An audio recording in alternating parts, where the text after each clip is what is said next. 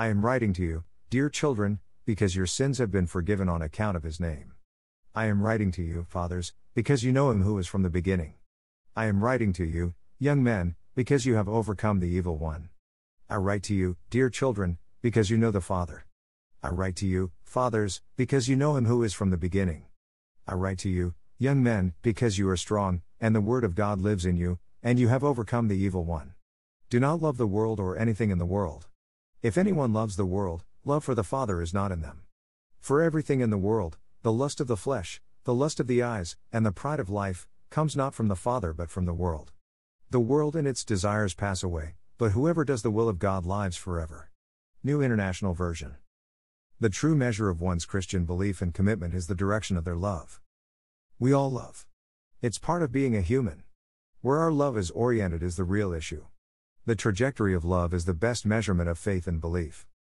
To love our fellow humanity, our brothers and sisters in Christ, and the neighbors around us, is to live in the light. It is the distinguishing mark of following Jesus. To hate humanity, to downplay love and dismiss it amongst believers, and to ignore the neighbors God placed us around, is to live in darkness.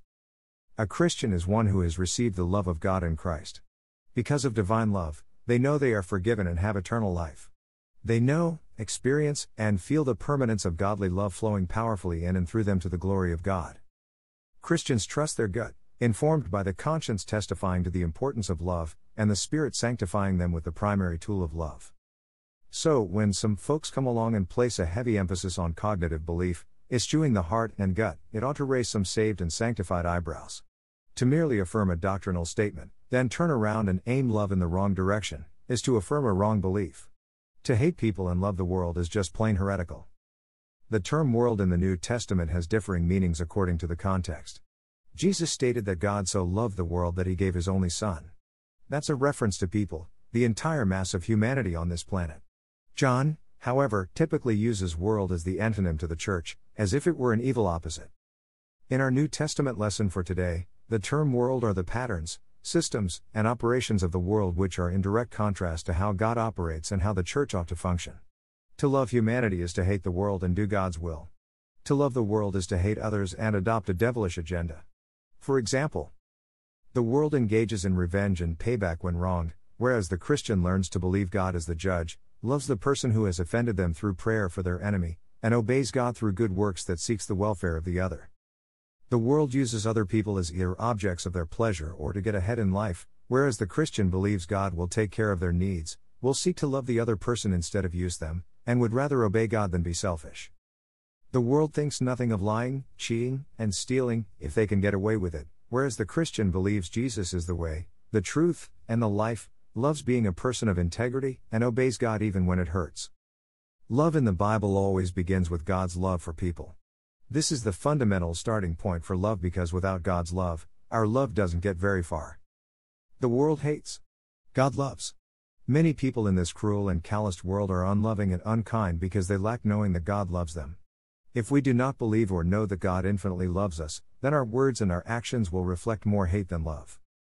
The Lord your God is with you, he is mighty to save. He will take great delight in you, he will quiet you with his love, he will rejoice over you with singing. Zephaniah 3:17, NIV. Christianity does not come into existence by knowing some belief statements about Jesus. Rather, Christianity exists when individuals experience the white-hot burning love of God in Jesus Christ. Jesus came not only for those who skip church and only occasionally read their Bibles, but also came for the hard-hearted prick, the immoral adulterer, the strung-out addict, the terrorist, the murderer, and for all those caught up in bad choices and failed relationships. God's love is not based on our performance, how good we look to others, nor conditioned by our moods. The love of God only looks longingly at you and me with the potential of what we can become in Christ and cares for us as we are. God demonstrates his own love for us in this: while we were still sinners, Christ died for us. Romans 5:8, NIV. Christianity never begins with what we do for God to make ourselves lovely for him. Instead, Christianity always starts with what God has done for us, the great and wonderful love that exists for us in Christ Jesus. But when the kindness and love of God our Savior appeared, he saved us, not because of righteous things we had done, but because of his mercy. Titus 3:4, NIV. All the wrong turns in the past, the mistakes and the moral lapses, everything that is ugly or painful all melts in the light of God's acceptance and love for us. It makes loving the world seem distasteful, like trying to eat sand. Love for God and neighbor is the true source of doing God's will and the true measure of Christian belief. In what direction is your love aimed today? O Lord, you have taught us that without love, whatever we do is worth nothing. Send your Holy Spirit and pour into my heart your greatest gift, which is love, the true bond of peace and of all virtue, without which whoever lives is accounted dead before you. Grant this for the sake of your only Son Jesus Christ, who lives and reigns with you in the Holy Spirit, one God, now and forever. Amen.